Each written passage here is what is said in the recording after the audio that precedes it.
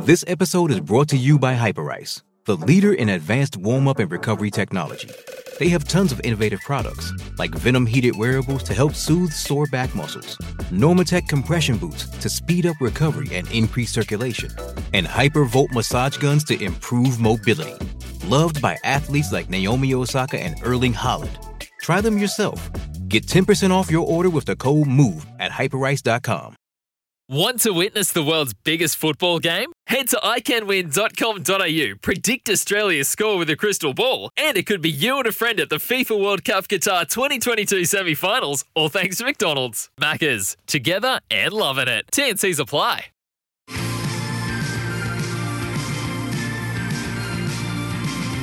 Time On with Sam Hargraves on SEN.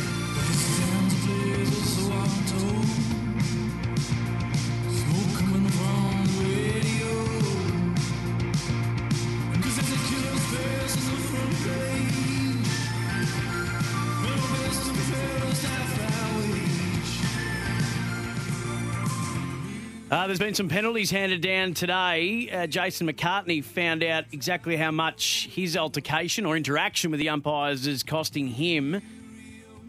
And Steve Hocking has given new indication about what will be required for concussion at a regional level.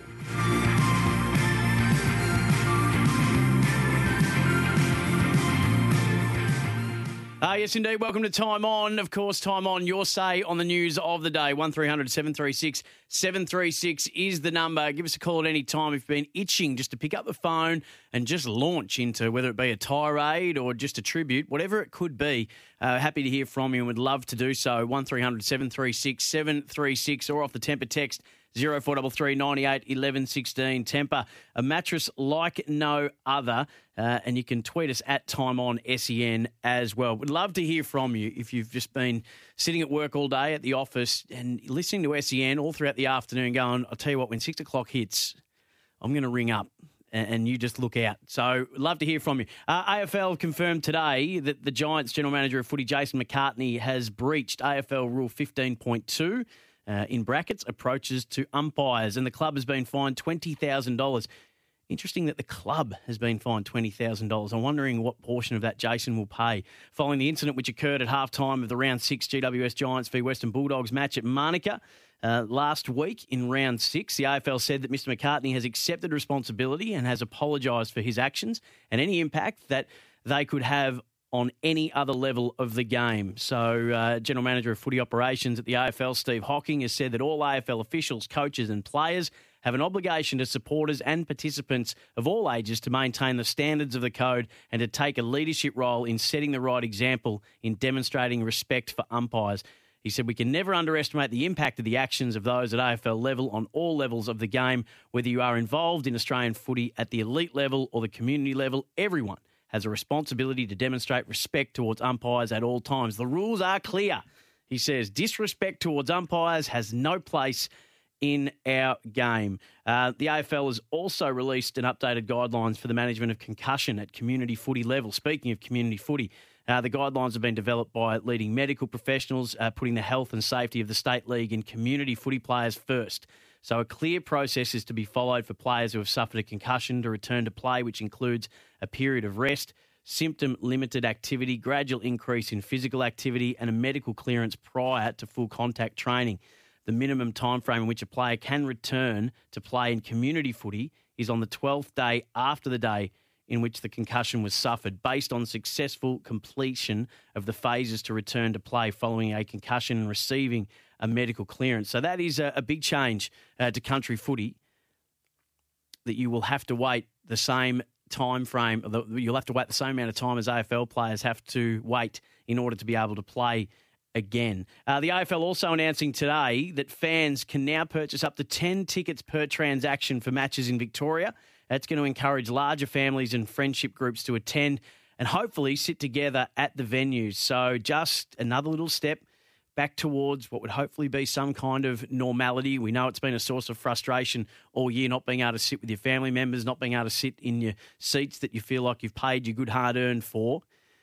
So getting to purchase up to 10 tickets now might just help people re-engage again. For some, it's just been too hard. They've put it in the too hard basket and said, I've just got to jump through too many hoops, and when I get there, I'm not sitting where I want to sit and with who I want to sit with. So hopefully this is just another way of getting more people back after we got some decent crowds over the weekend. I thought we'd get more on Saturday night, but I can understand that the weather might have been a deterrent there. We're going to hear from Seb Ross, a really honest and open account from Seb Ross today in his presser in just a moment. Been interested in a couple of things that he's had to say.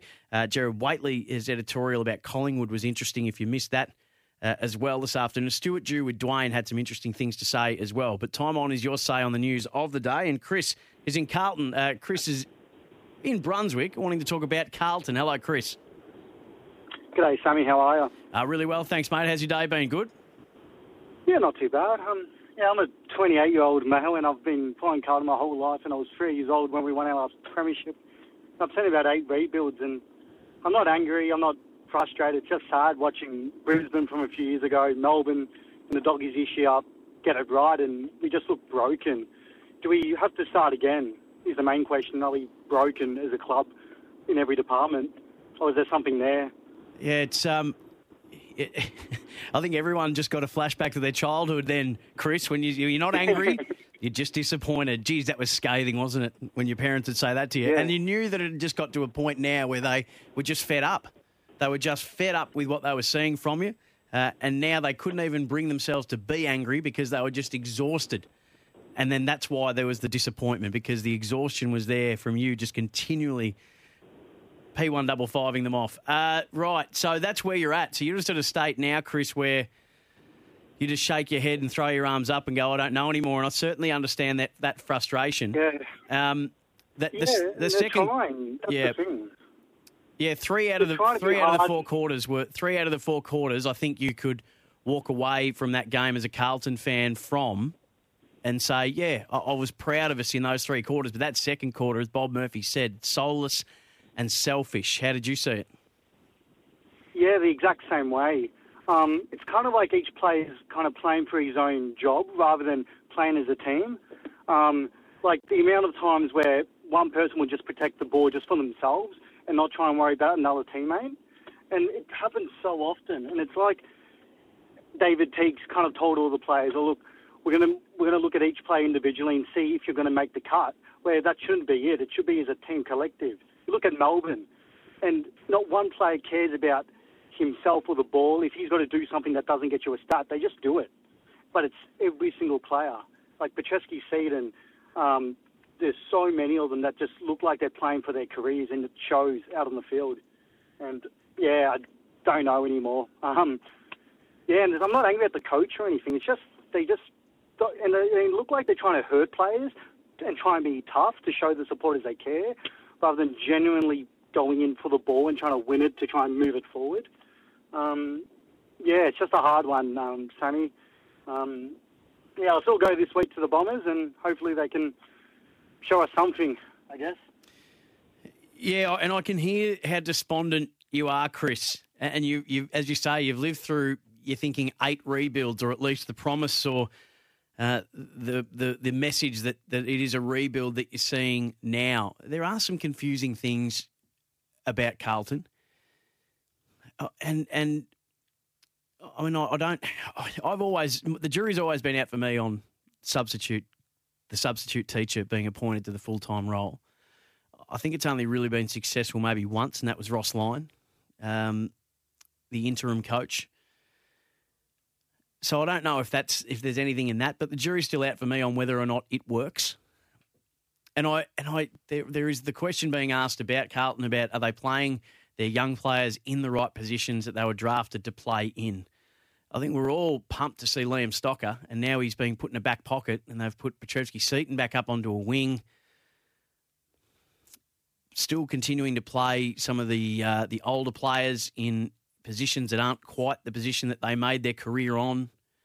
So there's a lot of queries and question marks about the way they go about it. And are they organised well enough in defence? Are they polished enough with ball in hand? Do you get the unconditional effort and pressure? I think they're 18th pressure rating in the competition at the moment. So that would be a concern. So that would say that it's not happening for 4 quarters. Justin Leppard spoke to Gerard Whateley about it today and focused in on their defence. Again, I thought they competed really well. I mean, one part of their game styling, which I think can be improved, is their defensive part of what they do. They're very one-on-one. One thing that probably the difference between Carlton and most other teams is because they're so one-on-one, they don't have a spare behind the footy a lot.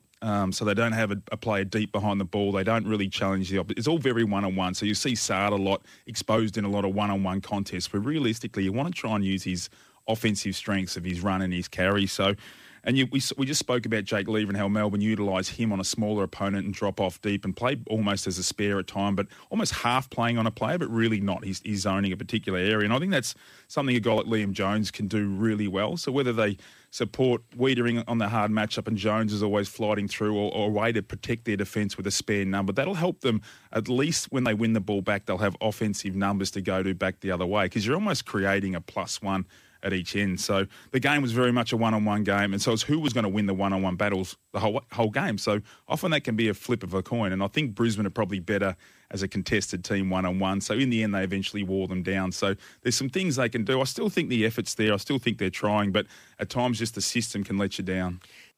Sometimes the system can let you down, and we're still trying to figure out exactly what that system is, what the Carlton way is that David Teague talks about. There might have been glimpses there. First quarter, third, they really came back out after a deplorable second quarter, Carlton, and made a fist of that game. In the end, I think Brisbane were just a better side, just a more accomplished side, just a more polished side. And then the players that they have to play in their certain positions, well, they play them every week. They know what's expected of them. And I wonder if that's a problem at Carlton. Do all those players know exactly what's expected of them when they play in the positions that they're named at in each week?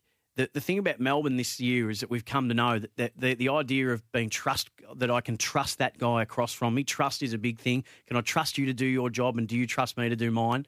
And are we selfless in the way that we go about it so that you know that this is not about you getting that possession, but it might be you providing a block for me to get it? And that was the main criticism of Melbourne for the last couple of years, wasn't it? That they didn't work hard enough for each other. When you listen to any of the great Brisbane midfielders of that era in their three-peat, they talk about the fact that even though they had the best midfield in the competition, it would never have worked if they all just played the way they wanted to play. They knew that there were times when it was Vossi's day, there was ball-ups where this was all about Lappin, this was going to be all about Simon Black, this one was going to be... And they really were generous with the way that they shared that around because they knew exactly what their role was and they understood what the greater good was. And I'm wondering whether that has sunk in yet for Carlton. And maybe they're just not where they thought they'd be. So maybe the idea that the rebuild's over, as Kane Little said, maybe he's jumped the gun on that. At 1300 736 736. Jono is in Sunshine. G'day, Jono. G'day, mate. Oh, you know what? I hear these supporters from clubs, and they're so disappointed in their teams and so on. And what they need to realise is that the game has changed from year to year. We've had big changes in the game this year. If you're a Melbourne supporter, you can't, wow, look at Melbourne, they're flying. But you know what? For the last 5, 6, 10 years, they've been very disappointing, right? Look at Richmond. Before their flags 4 years ago, they were very disappointing, right? They couldn't get the game done. So, you know what? I know it's because we all want success straight away and we want it now and we want it today, even though we've been struggling for a while. It doesn't happen like that. You need to get a collective of players that are one, through your draft, secondly, through the way they play for each other. Exactly what you said, Sam. They need to play for each other. They need to work for each other. Which is what Peter Dean told us last week, Jono, wasn't it? Peter Dean said that that the game in Carlton's era that he won 2 flags in, their training games were harder than any game they played on a Saturday. That was fascinating to me. It's on sen.com.au if you want to go and hear about the Carlton way. Well, the Carlton way when they were successful was that the standard they held themselves to was far greater than the standard that the rest of the competition could hold them to. And you know what? I agree with you. And you know what it is? Sometimes because we're so passionate about our clubs, we get so disappointed when they can't meet our expectations. And the problem is with clubs, is they sell the club every year to get their memberships. and they sell everything. But you know what? Sometimes you've got to be realistic and say, hey, we're not there yet. We're not going to be there yet. We need to be realistic. St Kilda played fantastic last year. Guess what? They've been found out this year through injuries and other things. You know what? Their supporters they'd be bleeding too. They would, Jono. We're going to hear from Seb Ross. Thank you so much for the call. Always great to hear from you. We're going to hear from Seb Ross, who spoke today to the media, and he didn't really pull any punches about the way that they were going about it and how the place is to be around at the minute. Paul Roos was who I meant to say before, not Ross Lyon. Thanks to those who have picked me up on that little brain fade there. It was Roosy who I was thinking of is the only successful interim coach that springs to mind. The substitute teacher, I'm not sold on it. There's just too much evidence to say that in the end it doesn't quite work out. And I wonder if it is because that substitute teacher is always the fun teacher, aren't they? They don't have the responsibility that the everyday teacher has, but when they get that job, well, they've actually got to take it pretty seriously. I'm not saying that David Teague and Brett Ratton and substitute and interim coaches don't take it seriously, but it's a much different proposition, isn't it, when you get the main job? And maybe you can't be the good time guy that you were before you got the main job. Maybe it's just not as easy. It certainly wouldn't be as easy. A lot more expectation. You've got nothing to lose when you're in the interim job. You've got no guarantee of getting the job, so you do it in the best way and the most enjoyable way that you can to make the most of it while you can. And it may not always last. It always just reminds me of that substitute teacher getting that job full time and how they have to end up changing. And do the kids just resent them a little bit for it? He's not as fun as he was last year when he didn't have the job. We'll keep working through the news of the day. National Cabinet has just made a decision to provide Australian athletes heading to Tokyo and the Paralympics, Tokyo Olympics and Paralympics with fast-tracked access to coronavirus vaccines before the Games. So that is a big announcement coming today. The Minister for Sport, Richard Colbeck, has said while vulnerable Australians remain an absolute priority as the vaccine rollout continues, National Cabinet understands the pressure our high-performance athletes have been facing as the Tokyo Games draws closer. So that is a story just breaking at the moment. More news of the day and your say on it on Time On after this. You're listening to Time On with Sam Hargraves on SEN. 1300 736 736, of course, the number. Some great texts coming through about substitute teachers or substitute coaches, interim coaches that were actually successful. I threw up Paul Roos as the only one that I can recall that won a premiership. And Alan Joyce has been thrown up. I don't know if that's the same situation, given that Alan Jeans got sick and they all knew the situation, that this would be it for a year. And Joyce had already, I think just whilst doing it in his way, I think the status quo was maintained. And then the great human that he is, as soon as Alan Jeans was ready to come back, he stepped aside and Alan Jeans resumed as Hawthorn coach. Terry Wallace's name's been brought up. Geez, I miss that bloke. If you're listening, player, love you and miss you.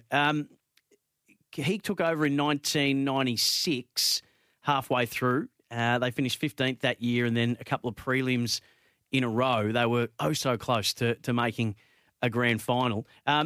People throwing up John Longmire. No, he took over. Roosy finished out the full year, and then Longmire took over the very next year. So he wouldn't be in the substitute teacher category, I wouldn't have thought. And off the text, hey mate, recycled coaches never work either. So why are they talking up Ross Lyon, Voss, Lepper, etc.? When did a SAC coach ever come back and have success? I would say Lee Matthews would be the one, and his name's been thrown up as a substitute who actually had success, and that's very true. Lee Matthews.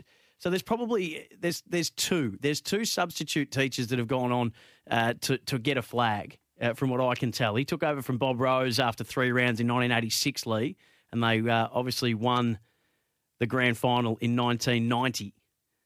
So it's not a massive persuading argument, is it, for the substitute coach getting the top job role? And I mean no disrespect to the people that are in that role, and I wish them every success. But the numbers will tell us that for all the substitute teachers to have got the top job in the end, it hasn't quite worked out. Only for only for 2 of them that we've seen. 1300 736 736 0433 98 11 16. Janine's in Narre Warren. Hi to you, Janine. Hello, Sam. Good to talk to you. It's lovely to talk to you. Thank you. Thank you. Yeah, look, on the concussion thing, I'm really pleased to hear that. My husband is head trainer at our local football club, and he has a concussed player. They do not get clearance to play until they've been to a concussion specialist that my hubby has lined up to use. All due respect to GPs, but they don't. It's not their specialty, so to speak. So if a player comes back and says, "Oh yeah, I've got clearance from my GP," my husband's like, "No, got to go to the concussion specialist." Oh, that's really good to hear, Janine. So you feel like even now that, and that's what we hope. We hope that the example that's set at the top level does filter down to the lower levels, and that every person that plays the game is protected as much from themselves as they are from anything else that can happen untoward. So you're finding that your husband, and is that common throughout the league that he coaches in? He's actually head trainer. Head trainer, I don't know. Yeah, I'm not sure. I don't know, but I think definitely people are taking it far more seriously, as they should. But it's amazing what they'll try and get away with, these players. They're desperate to play, but he doesn't fall for any of their tricks. Had one of his junior kids a few years ago that he was coaching at our local junior club, and he said, "Oh yeah." His mum said, "Been to the GP, got clearance," and he clearly was not right. And my husband, together with his head trainer at the time, wouldn't play him. They said, "No, you're not right. You're not right." And Janine, I think that it's good to know that there are good people like yourself and your husband getting involved, that are involved and have got the players' best interests at heart. And that wonderful expression that he can use, "You'll thank me later." Hey, thanks so much for exactly right. Thanks, Sam. Cheers, Sam. 1300 736 736. So that news today that Janine's talking about is that the AFL have released an updated guideline for the management of concussion at community footy level.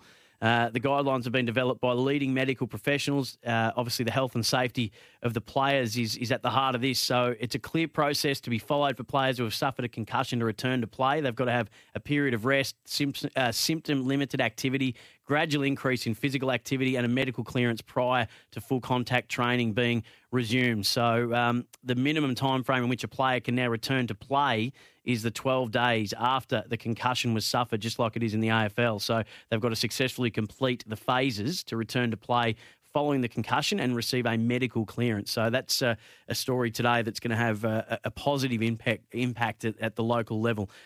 Aidan's in Diamond Creek. G'day, Aidan. G'day, Dan. How you going? Good, thanks. That's everyone's got their name that people call them. Aidan, when people muck up your name, what do they say? Because I always get Ben for some reason, like you've just done then. I get that all the time for some reason. I get Andrew, I get Aaron, yep. I get a few words you can't say on radio. What were you calling up to discuss, Aidan? So I'm calling up to discuss John Barker, Carlton's assistant coach. Now, he's been Carlton's assistant through a couple of coaches now. How is he still in his role if Carlton are not successful? Now, I know a lot comes down to the senior coach, but it filters down to the assistants. I just don't understand how he still has a role at Carlton. So he's in charge of their stoppages. So I suppose the way that you can really, because we're not in the inner four walls, I suppose the only way that we can really tell or try and rate how he's performing is where they are in terms of clearances. So they're number 3 in the comp for clearances. Now, we know a lot of that rests on Paddy Cripps, but the numbers say that they're 3rd for clearances. And when you have a look at their centre clearance numbers, they're 4th for that. So he probably gets a tick, doesn't he, Aidan? There's a slight tick, and getting a clearance is great, but it's where the ball's going. The ball's not going into our forward's hands. Well, that is a problem for Carlton at the moment, isn't it? Their ability to connect inside forward 50. But does that then come down to the midfield coach not directing play the right way or to the right area on the ground? That then reflect on Barker being at the helm for, I can't remember how many years it is now, but he's been through 3 coaches. Things aren't looking good for him, if you ask me. Yeah, from what I'm told from people who know him and know what he brings to the table, that he's incredibly highly regarded. And there's a reason why he was in conversations for higher roles, is because he is very good at what he does. I haven't played under him and never will, clearly. But everything I hear from people that do know is nothing but positive. So, there is an issue with what happens after they get from that stoppage, though, Aidan. You're right, and that certainly does need to be addressed. And the foot skills of the Carlton side at the moment, it certainly isn't up to the standard of a side that is expecting to play finals, that's for sure. Dave's in Turin. G'day, Dave. Yeah, g'day, Sam. Mate, I'm confused with the AFL coming out with this. So the concussion, are they going to supply a professional, a doctor at each game to call if a bloke's concussed? Because it's going to break every local team. How are they going to work this out? That is a very good question, Dave, that I don't have the answer to in front of me, but we will look to find that answer for you in the next half hour, if that's all right with you. Thanks, mate. Let me see what I can find out about how they make the assessment on the day. And by the way, we've got a very engaged SEN family here. A lot of them involved in local footy. They may be able to answer that for me. So if you are involved in local footy, you understand the new protocols that the AFL is introducing at your level of footy, and you know how it is going to be monitored and managed at each game, then let me know. 1300 736 736. I'll just try and find that press release and see if it does detail how they do monitor concussions and determine whether a player has been concussed on the day. But it's a good question you raised, Dave, and thanks for doing so. Dean's in Reservoir. Hello, Dean. Hey, Sammy. How are you, mate? I'm good, thank you. Excellent. Look, a couple of things just pointed out. Firstly, I'm sure David Parkin was successful at Carlton, got sacked, and then came back and was successful again. So you're talking about the other one. You're talking about the text that we got earlier about recycled coaches, because that's a great example of it. Yeah. So there's one. The other thing, I guess, that needs to be considered or should be considered going forward is with this 12-day mandatory, rest period for concussed players, which is, great, and it's speaks highly of the AFL, trying to look after its players. Should there not be a 12-day break between the prelim final and the grand final going forward to give every opportunity for a player to come back and at least attempt to play, outside of that time frame? So they could do that by playing, extending the girls' season or the women's season, or starting it a bit later, so that plays in the week between the prelim and the grand final. Yeah, good. It's great. It's a good idea, Dean, and I actually agree with you. I was a fan of the pre-finals bye, but now we've got a body of evidence to say that it's actually disadvantaging teams that it is supposed to advantage. I'm not as big a fan as I was. In fact, I'd be happy to see it go, but I would be happy to see it replaced with a pre-grand final bye, so that anyone that was concussed would be eligible to play. And I love your point about AFLW. I think now we're seeing that they start the season in a blaze of glory, and as they should, and they get a heap of attention because it's standalone. I think starting them during the AFL finals and having them as curtain raisers for some of those games is a great way to start the season, and then they get clean air once the men's season finishes. So I think you've got great ideas there, and I thank you for ringing up and sharing them. I concur wholeheartedly. Cheers. Good one. Cheers, mate. Have a good night. Thank you. 1300 736 736. Keep the calls coming. Brendan Dougal, make sure you stay right there. And I'll come back on the other side of this and take your calls, and we'll continue to work through some of what's been said throughout the course of the day. And I'll play a little bit of Seb Ross and some people talking about St Kilda and where they're at and what they're up to and why. Seb Ross has shed some light on a couple of things today in his presser. I'll play those for you next as well.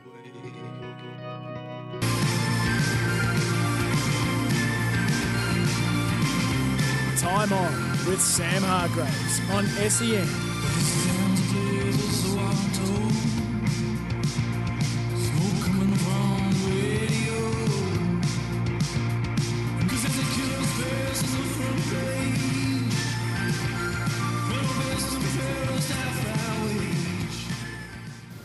we've gone away a little bit from the way we sort of were playing last year, particularly with the footy, just that dare. We've just been a little bit boring on that side of things, and then a few things defensively that we're sort of lacking, a little bit of cohesion and having a few little breakdowns. But with this group, this group's changed a lot in the last 2 or 3 years, and we've probably only played, last year was the shortest season, but we've only played about 25 to 30 games together. So that sort of stuff takes time, but like I said, we've got to do it really quickly. The vibe internally at the club is actually, it's not too bad. We're obviously really frustrated with the way we're going and the way we're performing on field, as I imagine a lot of our fans and supporters are. But in no certain terms is this place a crappy place to be at the moment, like it has been at some stages throughout my career. So, yeah, I think obviously another underwhelming performance on the weekend, and we're working really hard and attack Hawthorn this week. They're coming off a pretty good win on the weekend, so looking forward to running out again and sort of trying to turn the tide. That's St Kilda midfielder Seb Ross today, so admitting that they're playing pretty boring footy at the moment. But I was really interested in what he had to say, that in no way, shape or form is it a pretty crappy place to be, as it has been in the past. So that's a really interesting thing, isn't it? That the admission that over his career, that hasn't been a good place to be at St Kilda, but it is now. And if there's little positives that you can take out of where your team might be at when you didn't expect them to be there, that's a good one. The admission that in the past it hasn't been great, but it is now. But there are other things that they're not doing well enough that they need to address, and one of those is the way in which they're playing. And he's 100% right. They have been playing boring footy, and the questions of fitness have been raised in shorter quarters last year. They were able to blow teams apart. And now, maybe the extended game time from last year to this year, and now we're experiencing even longer than in previous years, it just doesn't suit the St Kilda setup. So it's they're going to have to make a big adjustment. And can they? I mean, can you get fitter if that is indeed the issue 6 rounds into a season? We're speaking about the AFL announcing today the new protocols for local footy in terms of concussions. And the question was asked from a caller who rang in earlier about how does that get adjudicated on the day? Local footy players are now going to have to wait the 12 days if they suffer a concussion playing before they can come back. How does that get adjudicated and monitored on the day? Well, Brendan in Camberwell's been good enough to call in, who's involved in local footy. G'day, Brendan. G'day, how you going there? I'm good, thanks. What can you tell us? Just with what I know with the Yarra Junior Footy League, there's always, and it's mandatory for St John's representative that rolls up for the game. Every junior game. So there's an ambulance or at least a St John's ambulance representative at every local game? Yep, there's a representative there from them. Each club has to have a first aider, so they've got to be registered. And then when kids get a knock on the head, if they end up with ice on their head, they're out of the game straight away. Well, that's good. So the moment that a player gets a knock on the head and they can tell that that's what's happened, but the player then takes no further part in the game. Yeah, they're out of the game straight away. And St John's are there straight away to assess them anyway. But as soon as the ice is put on the head, they're out of the game. And both clubs have to have two guys or two people, I should say, that have first aiders. Brendan, I thank you. So I really appreciate you giving us a call and good on you for your continued involvement in local footy. We don't spend enough time thanking our volunteers at any real level, but especially at a local footy level. Doug Dougal is in East Malvern. Dougal, you're involved at the junior footy level. Yes, I am indeed.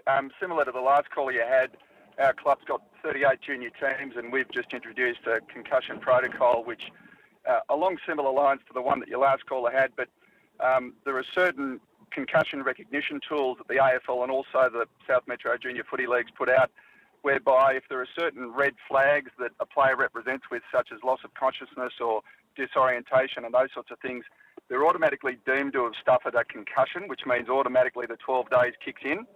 But if it's a bit of a grey area, then they've got to go off to a doctor to get assessed. And if the doctor says they're concussed, they've got to sit out for 12 days. If the doctor says they're not concussed and they're okay to go back, then they can continue to play. So we have volunteer trainers who have to assess all of our players, and that's the protocol that they have to adopt. Dougal, thanks so much for shedding some light on it from a local level. Really appreciate it, and good on you for your involvement. Who's your club? East Melbourne Knights. How are they going? Maybe we don't have time to get all 38 teams' results, but just an overall sense. Oh, just great to have the kids playing football again. They're all loving it. Yeah, beautiful. Well done. Thank you very much, Dougal, in East Melbourne, 1300 736 736. There's a long text here that's come through from someone saying that they are a neuroscientist and they believe that the AFL, these 12 days that the AFL is enforcing isn't actually long enough in terms of what they believe is consistent with evidence saying that it should be a longer break. It's a positive step, but not a sufficient step in order to protect the safety of players. Have you ever heard this raised? Well, we have now, and I thank you for doing so. I wouldn't mind if at junior level it was twice that long. What we understand about the brain, the bone density development and young bodies not fully developed. So to have that break the same as what an adult, whether it be in the men's comp or the women's comp, has to endure, I would suggest that even it being longer might even be to the benefit of everyone long term. But we can only go off the evidence that it's in front of us, and we're learning more and more as we go along. But yeah, it would, and parents might be able to give us a gauge on this as well, whether they would appreciate that break in play, because you know that the kids will play no matter what, whether that break should actually be longer than that. But 12 days it stands at the minute. 1300 736 736. We'll continue to work through a bit of audio from Jared today and Justin Lepich as well. And the text that was saying to me before about recycled coaches not being successful, well, we gave a couple of examples. Lee Matthews, David Parkin came through. My contention would be that we don't recycle coaches enough. We're always looking for the next shiny new thing, and maybe that's why we see a lot of interim coaches get appointed. They get the players obviously get on side with them, and the players get a say. And then you wonder if that's actually can be to the detriment once the hard calls have got to be made on the other side when they actually get the job fully fledged. I don't think we recycle enough coaches. And we're seeing the impact that some former head coaches are having at it now back as an assistant coach at Sydney, at Melbourne, even Justin Lepich himself. So, Michael Voss. So we're seeing what we can do when we give other people a chance. It's not uncommon for a coach in the NFL or the Premier League to coach a handful of different sides. But it's not the norm here, is it? 1300 736 736. And I wonder what we lose in that regard. And there's a few texts that have come through saying first-year coaches aren't your best coach for a rebuild. You need someone who's experienced. I suppose the counter-argument to that would be Hawthorn. Alistair Clarkson got there at the start of a rebuild. It was his first job as a senior coach. It's turned out pretty well, but there could be some evidence that you've got to the contrary of that as well. Maybe that's the outlier. 1300 736 736. Time on, SEN. You're listening to Time On with Sam Hargraves on SEN. If he's thinking guys are playing like selfish sort of footy and that sort of stuff, I don't think that's the case at all. We're not playing the way we want to play right now, and I think when that's the case, it feels like everything that can go wrong does go wrong, and we've all played at times when the team's really cohesive and working well together, and it feels like nothing can go wrong. So I think we'll get a few personnel back over the last few weeks, and the next few weeks I should say. So Paddy will put his hand up to play this week, which will be nice to get him back in. But yeah, like I said, we haven't quite got that cohesion right yet, and we're not where we want to be, but we've got to find a way. There's a lot of teams in the comp that haven't got their best 22 out in the park, but are finding a way at the moment. So we've got to work really hard out here to turn that around. St Kilda's Seb Ross responding to David King's comments that St Kilda aren't playing for the team at the moment. Off the text, we've got a very smart audience. I say this a lot, that no one knows your team like you, and it's almost almanac-like knowledge that a lot of you possess is brilliant. So people talking about recycled coaches, well, this is coming through, I think, from the same person that mentioned it the first time. Blighty, of course, Geelong to Adelaide and won flag. So who are the recycled coaches that have been successful? Alan Jeans, of course, Saints, Hawks, Malthouse, West Coast Pies, Lee Matthews, Pies, Lions. So It seemed to happen a lot more in other years. Dan Minogue, who is a guy from way back in the 20s, coached at 4 different VFL clubs, I think, and had success at a couple of them off the top of the head, but we don't really see it much anymore. Brett Ratton was, the exception to that rule of recent times now that he's at St Kilda. 1300 736 736. Mark in Sunshine West wants to talk concussion at local footy. G'day, Mark. Hey, Sam, how are you? I'm good, thank you. I've been at Bannockburn now for, 6 years if you count last year, and our head trainer, if someone's got any sort of concussion, virtually rules him out of the game straight away. And how long does he rule him out for after that? He doesn't. The senior coach who played a lot of football at the highest level makes a call that they don't play the next week. If they have severe concussion, they don't play. And I think in the whole time I've been there, and I've been involved with the seniors the whole time, I think 2, maybe 3 blokes will play the next week if they're lucky. Well, they won't do that now, Mark. Under the new rules, it'll be the 12 days that they've got to adhere to. But and that's through all levels of community footy. But thanks so much for ringing. I really appreciate it. Brad's in Point Cook. G'day, Brad. G'day, Sam. How are you, mate? I'm good, thank you. Mate, Collingwood supporter, member. Mate, just quickly, recycled coaches. We know Buckley won't be there next year. It's obviously a given, and everyone's saying it. There's 2 guys that they should go after. Ross Lyon. Now, he's been successful because he's taken 2 different clubs to a grand final.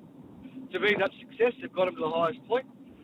Otherwise, why don't they have a crack at someone like a Michael Voss and say, Mark Williams, come and give us a hand for 3 years with it? Yeah, it's interesting, isn't it? I wonder, in this era of footy, I'd be fascinated to know how Ross Lyon would approach it. I mean, he was a strict adherent to a low-scoring, grinding style of football, loved the congestion, loved to hold it up, loved to slow it down. And they got to 2 grand finals. I'm just wondering whether on a day, grand final day, you've got to outscore your opponent. You can't out-defend them. I've always believed that to win grand finals, you have to actually go and win them, not save them. And I wonder if that costs the Saints and the Dockers on those days. And he is a fantastic coach, obviously. You don't get the 2 grand finals if you're not. I wonder how he'd go in the way that footy's been played at the moment. It's a fascination. It's just something that I've thought about when I see him in the media at the moment doing a ripping job. But I just wonder how Ross would go under the way that footy's being played at the minute. It'd be fascinating to find out. Con's in Lilydale. G'day, Con. Good evening, Sam. Thank you for the show. Thanks for listening. After 6 rounds with the new stand rule, I'm not sold on it. I'm happy for players to stand there and not move, but I think they could be allowed to at least jump. But also, I noticed on the weekend there was a game where a player stood the mark and his teammate ran behind him and there was a 50-metre penalty given. Did you see that? Which game was that? I saw someone get done for being too close to the protected area. But the players are, from my understanding, the players are allowed to jump up and down on the spot. Once they've been told to stand, they can jump up and down. Oh, they can. They just can't go. They just can't step left or right. They can't do the time warp. They can't do the hokey pokey. None of that. Right. You can't shake it all Fair about. enough. You can jump. I think you can jump up and down though. I'll double check that though, Con. But thank you. We might have a chat a little later, and every now and then I'll bring out a segment. Here's why you're wrong, and I might be in the firing line this week because after 6 rounds, I think I was definitely wrong in the impact that the standing on the mark rule was going to have. I'm still not convinced that reduced rotations is the best way to go about things, but I certainly do love the way that the footy's being played this year with the stand rule and also the man on the mark from the kick-in being 15 metres back. Tony, to finish us off in East Bentley quickly, Tony. G'day, Sam. I'm just gobsmacked with what Seb Ross said at his press conference. I'm a long-time suffering Saints supporter. Yep. Just gobsmacked. Where's the honesty to the fans? I thought it's a better place than when we were under Alan Richardson. What a load of kibosh. He didn't name Alan Richardson, to be fair, Tony. He just said in previous years of his career where it hadn't been a fun place. Mate, I'd love to stay with you more because you often call. I've got 4 seconds before I've got to hit the ad break, so we'll get back to you after 7:30, but the NBL show on next. It's Tyre Power's Big Footy Final Sale. To kick things off, you can get the power to buy 3 and get 1 free on selected Toyo passenger car and SUV tyres. Tyre Power's Big Footy Final Sale can't last. Visit tyrepower.com.au now.